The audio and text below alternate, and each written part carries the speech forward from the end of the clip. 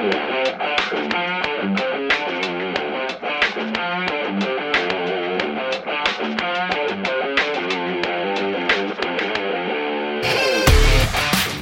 and welcome to The Transfer Window, the podcast that takes you inside the biggest deals at the biggest clubs in world football. I'm Johnny McFarlane, and joining me are our transfer market insiders and pundits extraordinaire, Duncan Castles and Ian McGarry. This week, Pep Guardiola's Man City give Jose Mourinho's United a chasing in their 3-1 victory on Sunday, and it's not just the fans that are unhappy. The Glazers feel that it was a watershed moment. Is the Jose Mourinho era now drawing to a close? We take a deep dive into the Man City and FFP situation as the scandal from Der Spiegel and Football Leaks deepens. As the Premier League, UEFA and even FIFA get set to investigate, we look at the potential ramifications for the Premier League leaders. And we look at the young, talented kids who can set the Premier League alight and ask if they're the real deal in our legendary quickfire round. Okay, well, we're going to start with you, Ian, because you have some news for us about Jose Mourinho and his future at Manchester United after a defeat in the derby against City at the weekend. 12 points behind now. Is there any future for Jose Mourinho at Manchester United as things stand? Well, Johnny, we're no stranger to speculation about Mourinho's position at United. I think recent results, obviously, and the way the team have played have shored up his position to a certain degree, with obviously late wins. But what I'm hearing today, and what I've heard over the last 7 days, so this is before the defeat at the Etihad to Manchester City, is that the Glazers, as owners, see their investment as being never stronger. Their share price has peaked, and that they feel very, very confident in the Manchester United brand. Now, the only thing that's missing from that is obviously trophies and success on the pitch, and a positive image, a positive, if you like, vibe about Manchester United, which doesn't currently exist. And they have been increasingly worried by the controversy and provocation which surrounds Jose Mourinho's leadership at the club. Obviously, the FA charge was unproven, but then again, you know, the coupling of his ear in Juventus, and these may seem like small things, but they're big things in terms of the image of the club.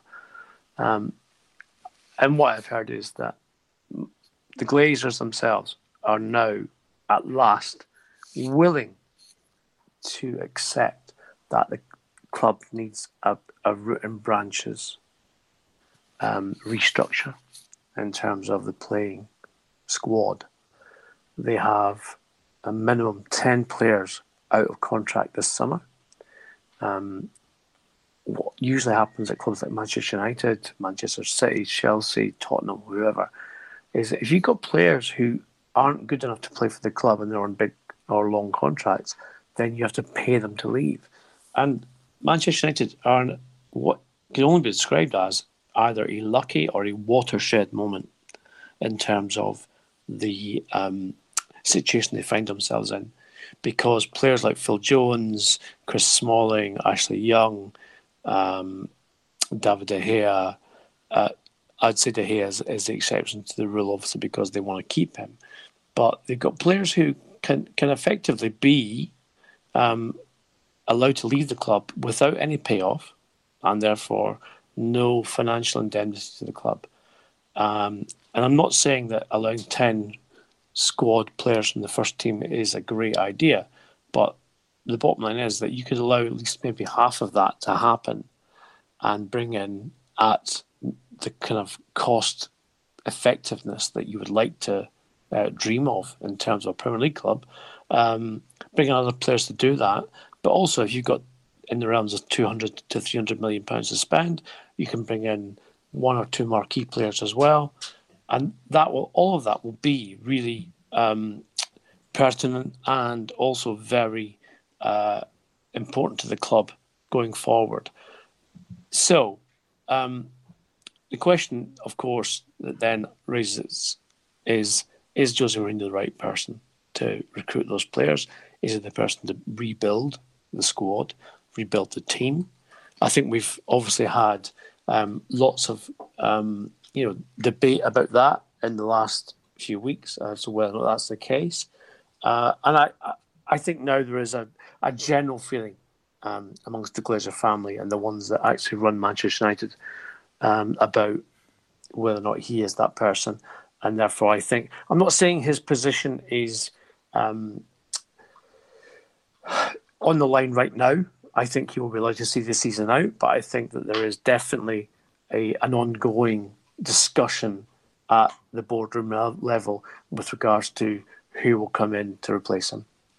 Duncan, you're the man that many people turn to when they want the latest Jose Mourinho information. What do you make of all this from Ian? What's your sense of how this is going to pan out? Well, look, I think we've talked on the podcast for weeks now about how Jose Mourinho's position is fragile at Manchester United. We highlighted that they were entering a sequence of extremely difficult matches after a very poor start to the season.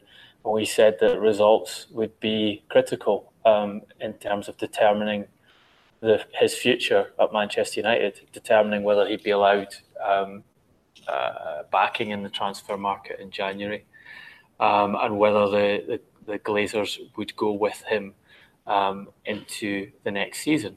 I think we've said several times that fundamental to the Glazers is qualification for the Champions League.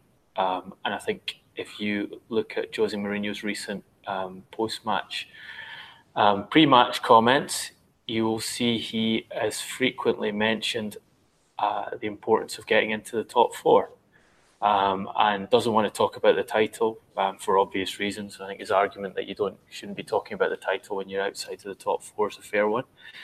But he makes it clear that the target is to get into the top four, and that is no coincidence. That is, he knows that the last two managers of Manchester United were dismissed after they failed in their seasons to secure Champions League football for Manchester United the next season.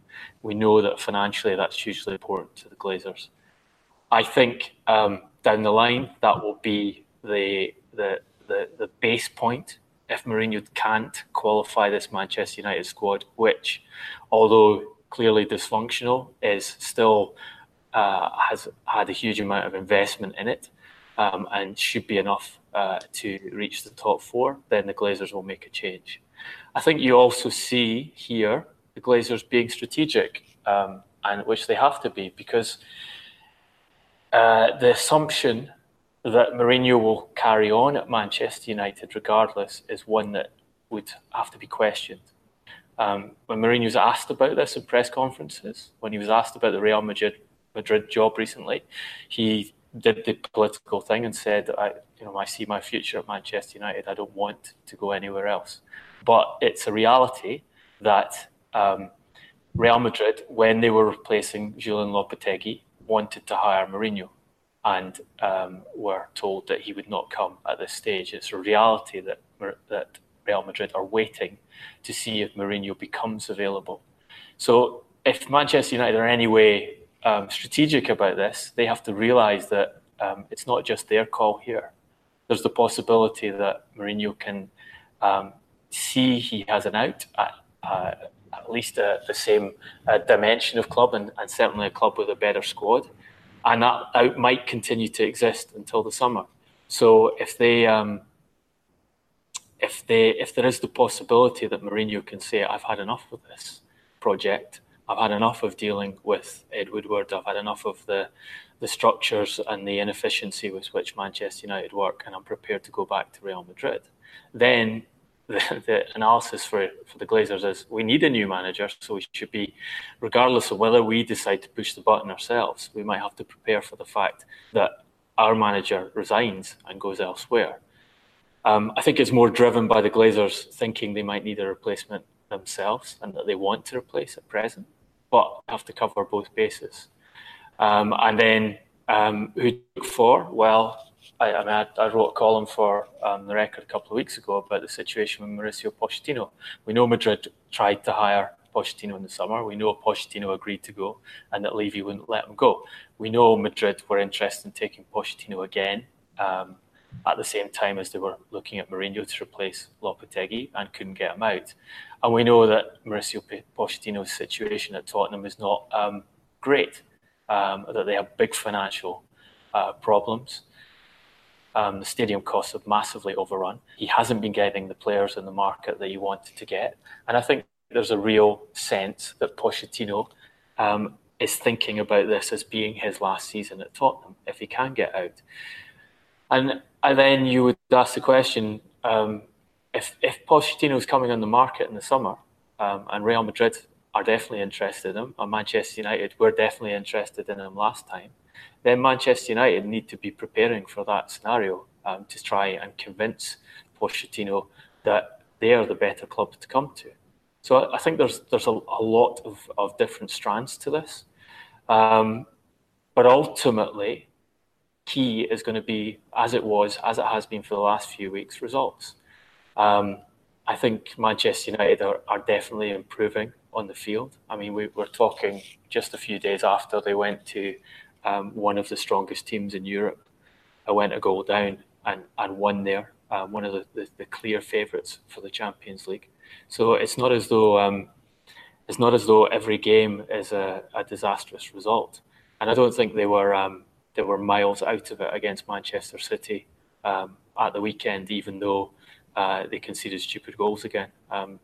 They again got back in that game, and there was a period in which I think Mourinho's analysis that City knew they were in a game and were worried about an equaliser is right. So there's lots still to play for. We've only had 12 games in the season. United are 7 points off the Champions League pace in a season in which the top three are unbeaten, which is unprecedented. And Tottenham and Arsenal started pretty well too. So it won't actually take that much in terms of a sequence of good results to get Manchester United into proper Champions League qualification, and they should now make it to the knockout stages of the Champions League after that win in Juventus, which I listened to Paul Scholes after Sunday's game complaining that Mourinho should have prioritised the Manchester City match over the Juventus game, because the Juventus game wasn't very important. I think that's just ridiculous, because if United had lost at Juventus, their last two matches, which include Valencia away, would have been fundamental to their chances of getting through, and they would have been fighting from the third place position, the expectation that Valencia were favourites to get it. So from a management perspective, he had to take the game at Juve seriously, and then just see if he could get through the City match too. I don't disagree with what Duncan said, Johnny, in terms of the reality, or the what we should look upon as in the light of day, losing to Manchester City 3-1. I think what potentially is a fatal wound in Mourinho and his overseeing of Manchester United is that moment where Manchester City produced 44 passes over 121 seconds, where United do not touch the ball, and they produce a goal of superlative creation for Ilkay Gundogan to put them 3-1 up, and therefore the game out of sight. And what I wonder is that how long, or indeed what Manchester United fans stroke the board stroke ex-players, as Duncan has referred to, see as the gulf between the two teams. It was raised on social media, that very question, in the aftermath of the game yesterday, on Sunday I should say, and when was the last time the gulf was so big? And of course, those who have any football knowledge know that United won the treble of Champions League, FA Cup and Premier League in 1999, and Manchester City were in the division below. Now, I'm not saying that the gulf is that big now, but it's big enough for people to ask the question, is it the right person in charge? Is it the right person who's picking the team? And the person who's deploying the tactics, etc., etc. And that's my interpretation of why Manchester United will now look, I think, beyond January transfer window and indeed beyond the end of the season and think to themselves, we need to take a different step in terms of who the manager is going to be. And specifically, if they're going to invest sort of £200 million, which I'm told they're willing to do, and get marquee players in and rearrange and reignite the squad and everything else, then Mourinho's got a lot of work to do between now and May to convince the Glazer family that he's the person to invest in and invest that money in. Ian, do you think that was a good representation of the gap between the two squads in that game?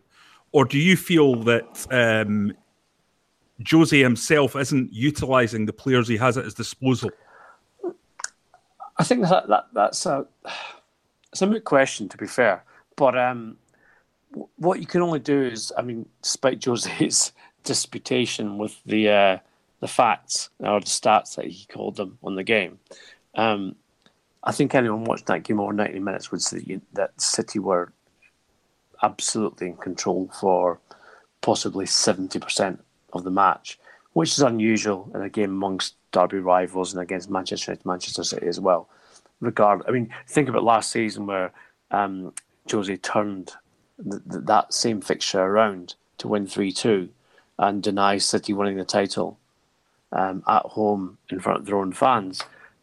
It just doesn't seem to have the same feel about this particular set of players, even though it's largely the same and everything else. It just doesn't feel to me to be one who can challenge, and to be 12 points behind this early in the season. I don't think even Jose would say the stats lie in terms of that.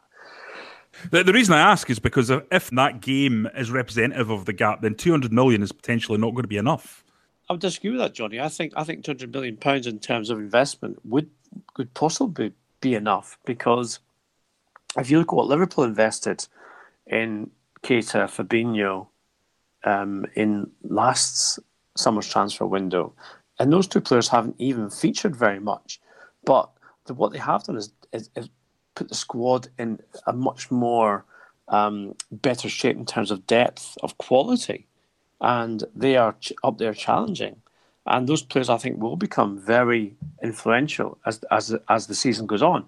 I think, as I said before, Manchester United are at a watershed moment, that they've had chaos and a lot of spending and a lot of kind of, let's just say, a lack of planning with regards to the recruitment in the last 4 years since Sir Alex Ferguson retired, and they need a clear pathway, a clear plan with which they have to move forward into. And unfortunately, and I'm not saying it's the right thing or the wrong thing, they don't believe Jose Mourinho is the person to do that, is to plan for the future and plan that investment. Now, I don't think that between £200 and £300 million of investment can effectively turn the club around in one season. But what it can do is I believe anyway, is take a new leaf, if you like, and show that they can invest and progress in the way that they haven't done in the last 4 years. And it's unfortunate Mourinho's not the person that they believe in to do that, but that's football. That's the way things happen. And an example of this, even just going into the January window, is that the Ajax centre-back, John de Ligt, who has been very much touted around European clubs and is someone who Manchester United have inquired about, I'm reliably told that Mourinho has not put him on his list for the January window, and yet the club have entered into conversations with his agent, Mino Raiola, about him coming to Manchester United. So that just shows you the disparity between the administrators and the manager with regards to where the club's direction is going.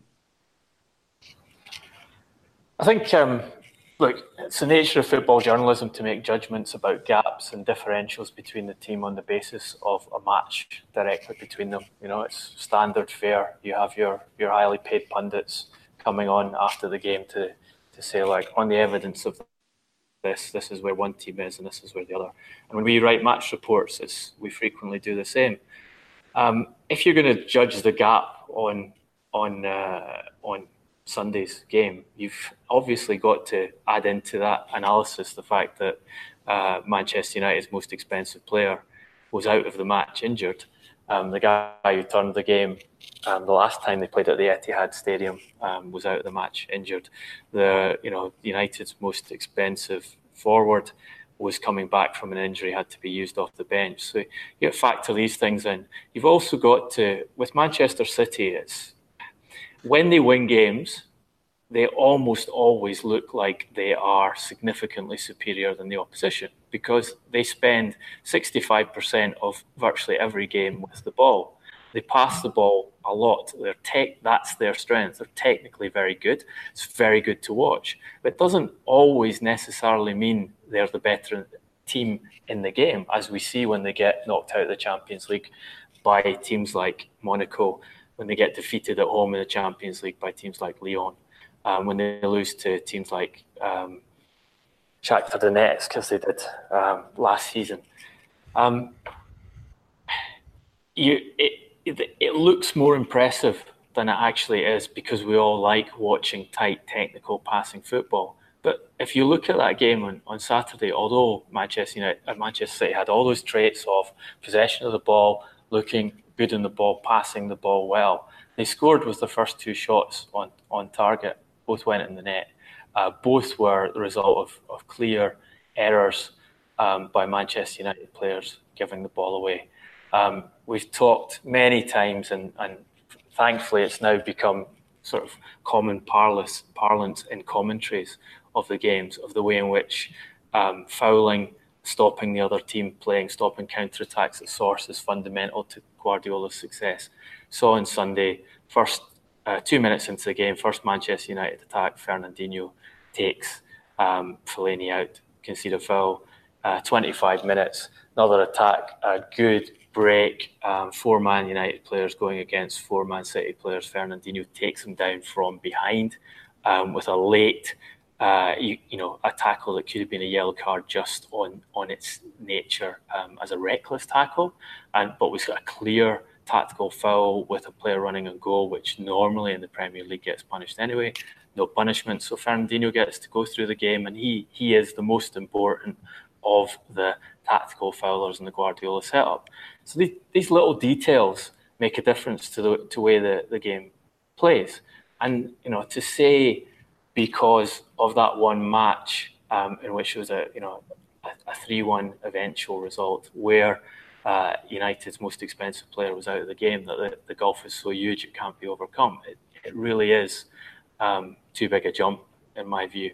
De Bruyne was missing as well, though, so you could say that. Yeah, De Bruyne was missing, Johnny. But who did they play in De Bruyne's place? They played Bernardo Silva, who they signed last season for a fee of 50 million with 25 million euros of guaranteed bonuses, easily achieved bonuses, which will all be met.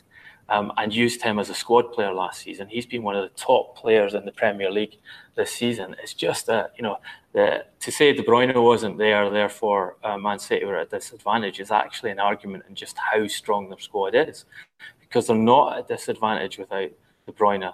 They replaced De Bruyne with one of the top midfield players in the division this season, and they've got that throughout the squad. That's how strong they are.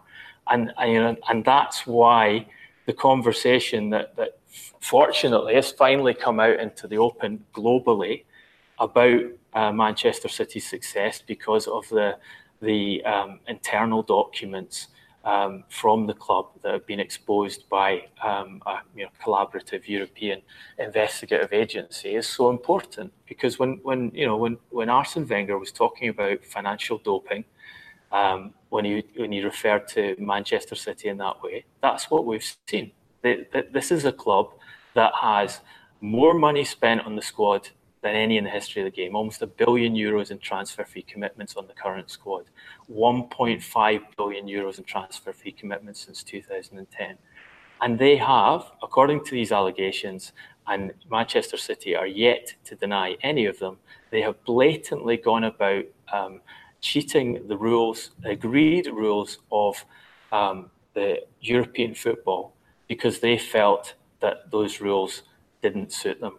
Now, you can have an argument about whether financial fair play is a good thing or not, and it's an interesting argument to have. But you can't have an argument that football clubs, the reasons football works as a sport is the clubs set up and agree to play on a set of rules which are governed by governing bodies. And if football clubs go around contravening those rules, which their opponents are diligently adhering to, then that is an unfair playing field, and football clubs need to be punished.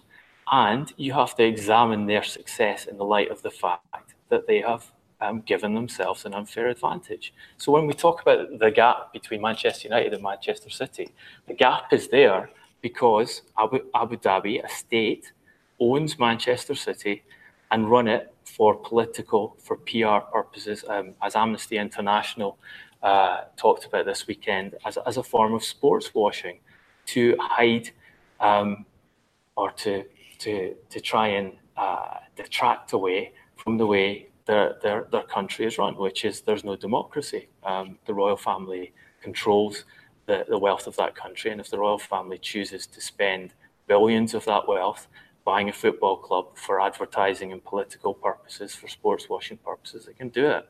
And that affects everyone at the top tier of European football. It affects everyone in the Premier League, because they have broken the rules to gain an advantage over the opposition. That's the allegation. That's the allegation that Manchester City are yet to deny 1 week later, and which is going to be fundamental going forward, because it's not just UEFA who are looking into this. I've spent a lot of time this week talking to people at governing bodies about this and how seriously they're taking it. UEFA are looking at this very seriously. The Premier League are looking at it very seriously. There's going to be a meeting on Thursday of the 20 clubs, and we will see what the reaction of the 20 clubs are to the revelations that have come through. And there is an FFP contingent in the Premier League rules, which essentially says you're only allowed to increase your wage bill by £7 million a year unless you generate that income organically, i.e. through matchday revenue or commercial revenue. The allegation is that one of the allegations is that Manchester City have been artificially boosting their commercial revenue for years, and therefore allowing themselves to have a higher wage bill than they should have according to Premier League rules. So, they're under threat from Premier League and from FIFA, because there's a further allegation that they've been involved in third-party control and third-party ownership of footballers at a Danish Super League club. So there is so much going on here, and so much scope for them to be punished by all three major governing bodies or organisations they play in. And this will not go away quickly. It's certainly, if they hope they can stick their heads in the sand and it all will be solved and forgotten. In this case, I don't think it's going to happen. Yeah, Ian, it's hard to play down the seriousness of these allegations. I mean, we've seen a club in Scotland and Glasgow Rangers get in trouble for dual contracts. And that's an element that we've seen with Roberto Mancini, who was paid more than half his salary, allegedly, by an Abu Dhabi club as well as Man City. Now, that has implications, obviously, with regards to HMRC and the taxman, and we know the kind of trouble that got Rangers into. There's also a way around any rules, Johnny, that people don't want to comply with in football. I remember many years ago when Cesc Fabregas, his 16-year-old, signed for Arsenal. At the time, there was a rule in place with UEFA whereby any player under 21 could not sign a contract for any length of time more than 5 years. And I know for a fact that Fabregas signed a 5-year contract with Arsenal, and then an extra 2 years heads of agreement with lawyers, which effectively tied him to Arsenal for 7 years and not 5. Now, that may seem one of the lesser misdemeanours with regards to circumnavigating UEFA rules.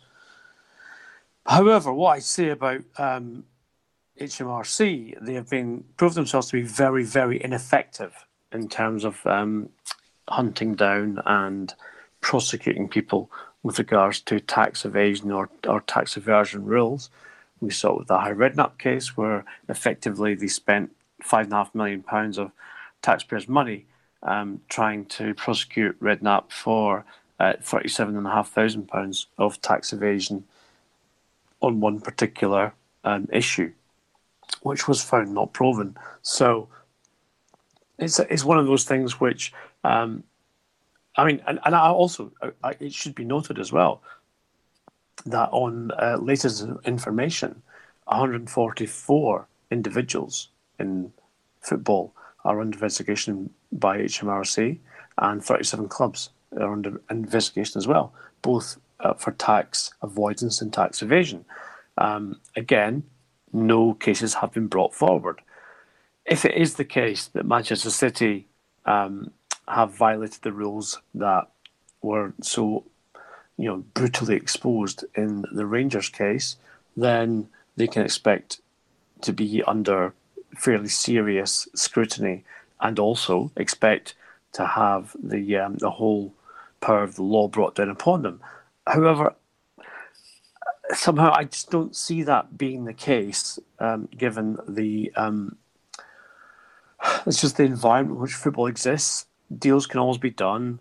There's always a way to pay the minimum, or not even the minimum, but certainly an amount of the cash that the HMRC believe that they owe to you, etc. And tribunals, which are private, can also be set up so that, again, you can agree to pay a certain amount of money rather than be dragged through the courts. And which happened with Arsenal, because they were obviously involved with the similar EBT payment scheme, yes, yeah. But they paid a payment believed to be around 100 million to get off of that. Exactly right, Johnny. And these things happen all the time, and they're not in the public domain, because the taxman is quite happy to take that money and say, right, okay, well, you see it even in the case of multinational companies like Google, Starbucks, etc., who tend to pay their tax in Ireland, but in actual fact earn a lot of money in the UK, and instead they just pay a nominal amount or an amount to HMRC in order to keep everything quiet and agreeable, etc., etc. I think the bigger picture, though, with regards to Manchester City in this particular circumstance, is that they have on their tails the European Clubs Association, who are determined to make sure that they are brought, them and Paris Saint-Germain, are brought to account for their financial fair play responsibilities, which they have not obviously retained to.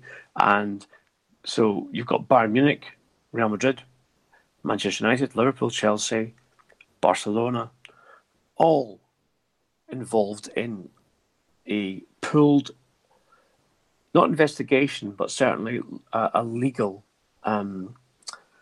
sort of fact-finding mission, whereby they believe that they can take a case to UEFA in the next 2 months, before the January transfer window, and they can say to them, right, these are the findings that we have, including the documents obtained by Der Spiegel and the Football Leaks website that Duncan mentioned. And they want to say, look, we've got evidence, not just from this, but beyond that, which says that both PSG and Man City are guilty of financial doping.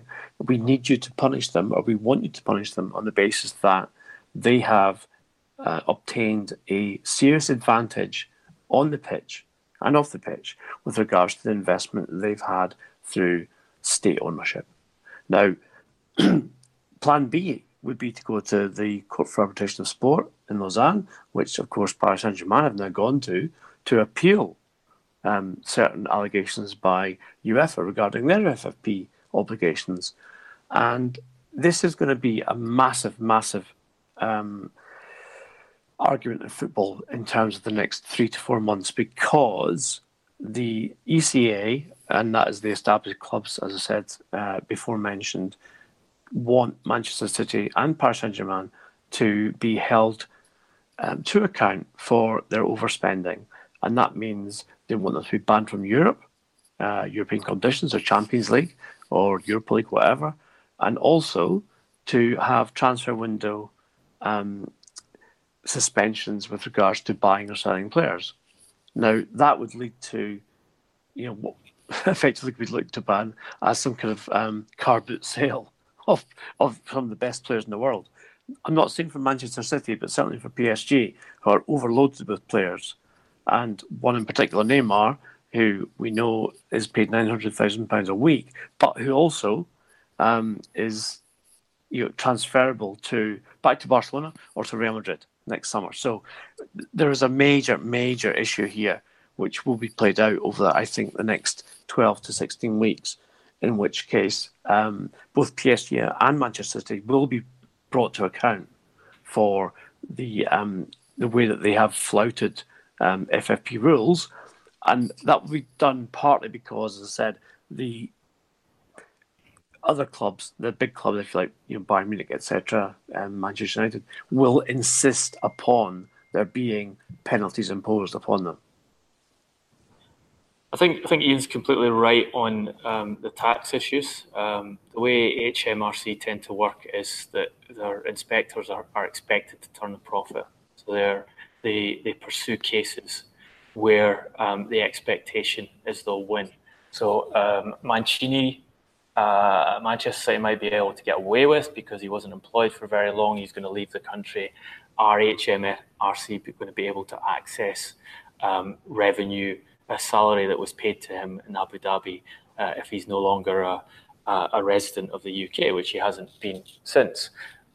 If Manchester City were found to be using that dual contract structure on players on a consistent basis, if they were found to be using it on managers on a consistent basis, found to be using it on Guardiola at the moment, and I believe they were asked a question about whether that structure was used with Guardiola's record salary this weekend, and they declined to answer that, then maybe HMRC have something to chase. I think dual contracts is more important when it comes to financial fair play regulations. There's already an example on the statute of a Greek club, PAS Giannina, that was sanctioned by UEFA for breaching FFP for using dual contract structures to put some of their costs off the club's books. It's a clear breach of FFP where you're supposed to be able to account for all your costs. I think Paris Saint-Germain have got a really serious problem with this. I know that when Neymar's move from Barcelona was being discussed, one of the proposals was that he would be paid as a part of his salary would be paid as an advertising icon for Qatar and would be put completely off PSG's books in that fashion. I don't know if that actually happened in the contract he signed, but I've had guidance that may well be the case, and that such structures are commonplace in PSG's practices. And PSG, let's face it, Manchester City have been very clever, very intelligent. They've hired a lot of extremely capable people to organise their club. It's one of the reasons they've been so successful on the field of play and off the field of play, is they hire the top professionals who come up with innovative solutions like the City Football Group structure. If you look on the internet, you'll find some interesting articles about how that structure of having 5 clubs internationally has been used potentially to shift costs off Manchester City's book for FFP purposes and put them on the other clubs and leave the revenue on Manchester City's books. That was a very innovative, novel solution which might actually be acceptable by FFP. But the point is that Man City did this with a lot of investment in human capital. Qatar and Paris Saint-Germain, they essentially just gone ahead and said, well, we're going to have a 200 million a year sponsorship deal from the Qatar Tourist Authority. And we don't care that the Qatar Tourist Authority's name isn't even on the shirt. Qatar Tourist Authority want to give 200 million a year to Paris Saint-Germain, and we're just going to fly with that. You might remember in the summer, I broke a story about Paris Saint-Germain putting a proposal to Adama Traore that he signed for them, but that the move be done through a Qatar Super League club. So the Qatar Super League club, the proposal was would pay the transfer fee, which I think was £15 million, if I remember correctly, to Middlesbrough, and Adama would spend 6 months at that club or even shorter period, and then be transferred or loaned to Paris Saint-Germain at a significantly reduced cost or no cost at all, just as a loan with no loan fee. Kind of the technique that Manchester City used to get Frank Lampard for a season when he agreed to sign City Football Group franchisee New York City. But these dual contracts are, if they're shown, if there is sufficient evidence, documentary evidence of those to present to UEFA, they're clear breaches of FFP, and I'm told will be punished by the European body. And I think Ian is absolutely right. I think the big clubs in Europe see this as an opportunity to peg back two states that own football clubs and have been blowing them out of the water in the transfer market for the last few years. And if you want an example of this, you just got to look at the Neymar deal, because Neymar, not only the 222 million euros release clause, the base salary contract before bonuses was 35 million euros net, which in France, where you've got to multiply that up 120%, so it's over 80 million euros a year just on base salary for a club that has declared annual revenues of less than 500 million. So a huge chunk of Paris Saint-Germain's annual revenue, much of which comes direct from Qatar and is questionable anyway.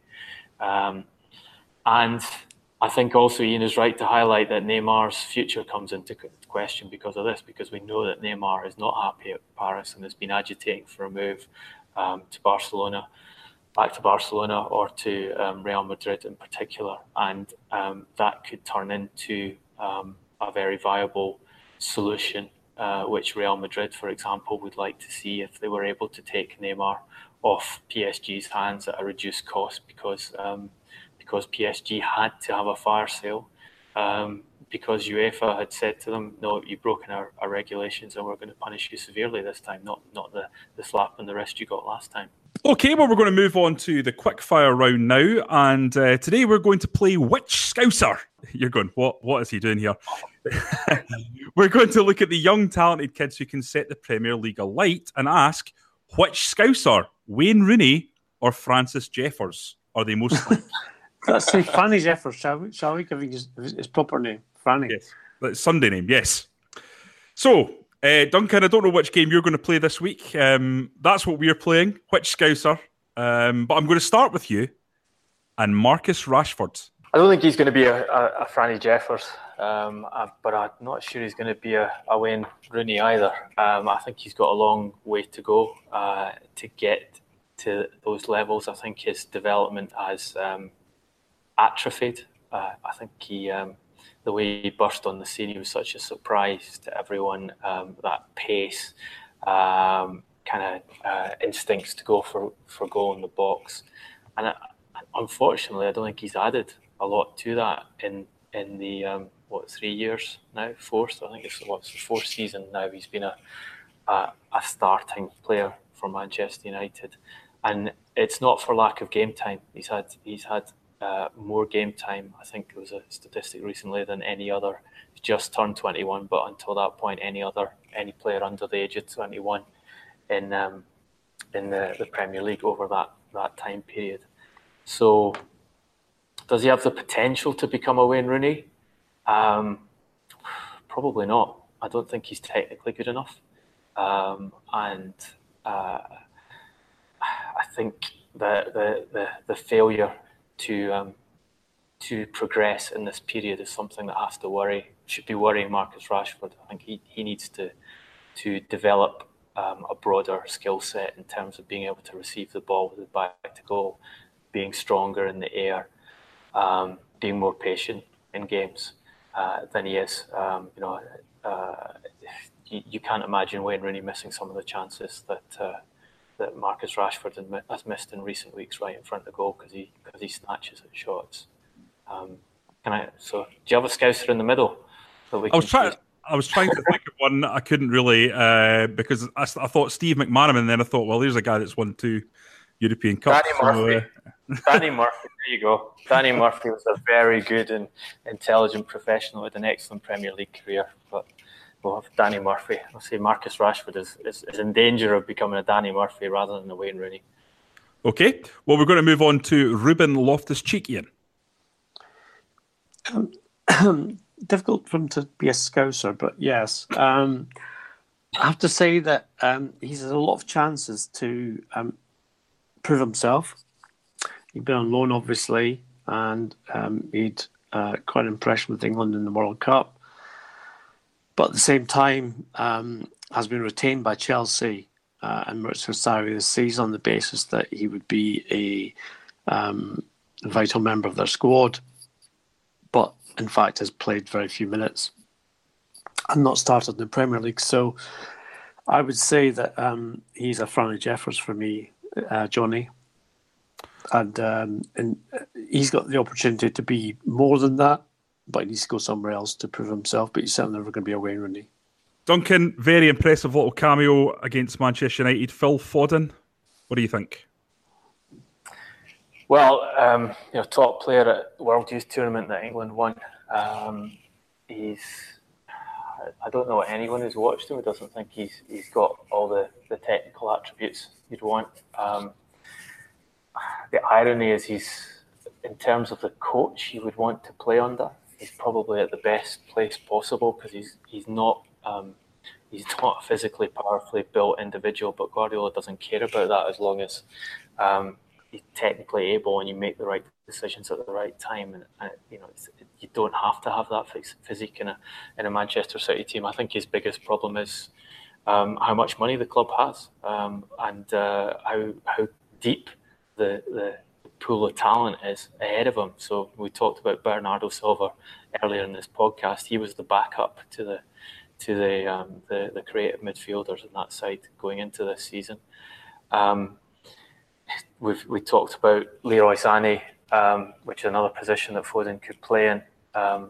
Potentially, he is causing troubles and he is looking to move elsewhere if he doesn't get what he wants at City. So you'd think Foden would be a replacement for him, but no, City are looking at players, already established players in other European clubs as expensive replacements instead of him. But from what I've seen, and more importantly from what people in the game who are paid to judge young talent and are very good at it tell me, he does have the potential to get close to Wayne Rooney. The one other caveat I would have is with any of these English players, it becomes very hard for them because they're built into being superstars so quickly. And we've seen the English media look at their World Cup and decide the only reason they didn't win the World Cup was they didn't have a creative midfielder, and kind of gravitating on Foden and Jadon Sancho as the future answer to their problems. And I've seen that scenario repeated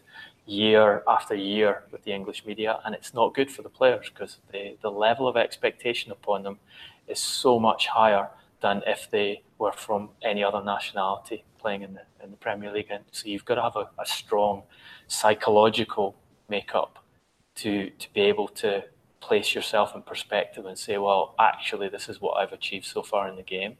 And despite the fact I'm getting a huge contract, and despite the fact I'm getting this much attention, I got to do all this much extra stuff if I really want to properly exploit my talent. So he's probably the best, I think, of the young English players, and therefore I'll give him that Wayne Rooney ranking in this game. Ian, Jadon Sancho, Duncan's just mentioned him. Difficult to judge, Johnny, I think, on the basis that we've seen very little of him unless you watch German football studiously. His stats say he's a very good player. I think his little cameo with England in the last meetup was interesting, but I'm told that one of the reasons that he rejected Manchester City's offer of a new contract, and one of the reasons that they weren't bothered and let him go, was because they weren't convinced about his personality. They weren't convinced that he was of the type of person who would put in the work to become a top player, etc., etc. Now, he appears to have turned that round at Borussia Dortmund, and again, his assists and goals say different, but he's still a young man and he's developing. So I think the jury's out on him, and I think I'm going to take the Danny Murphy Fifth Amendment that Duncan took earlier and say, let's just wait and see. Okay, it's a fitting way to end What Scouser with two players that play in Scousland. So, first of all, Duncan, I'm going to throw you Joe Gomez.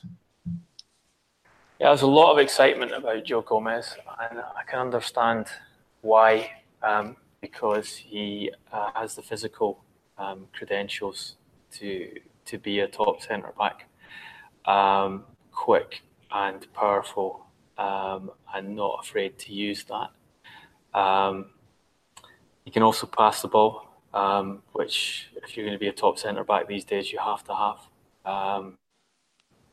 All the clubs are looking for that in that position.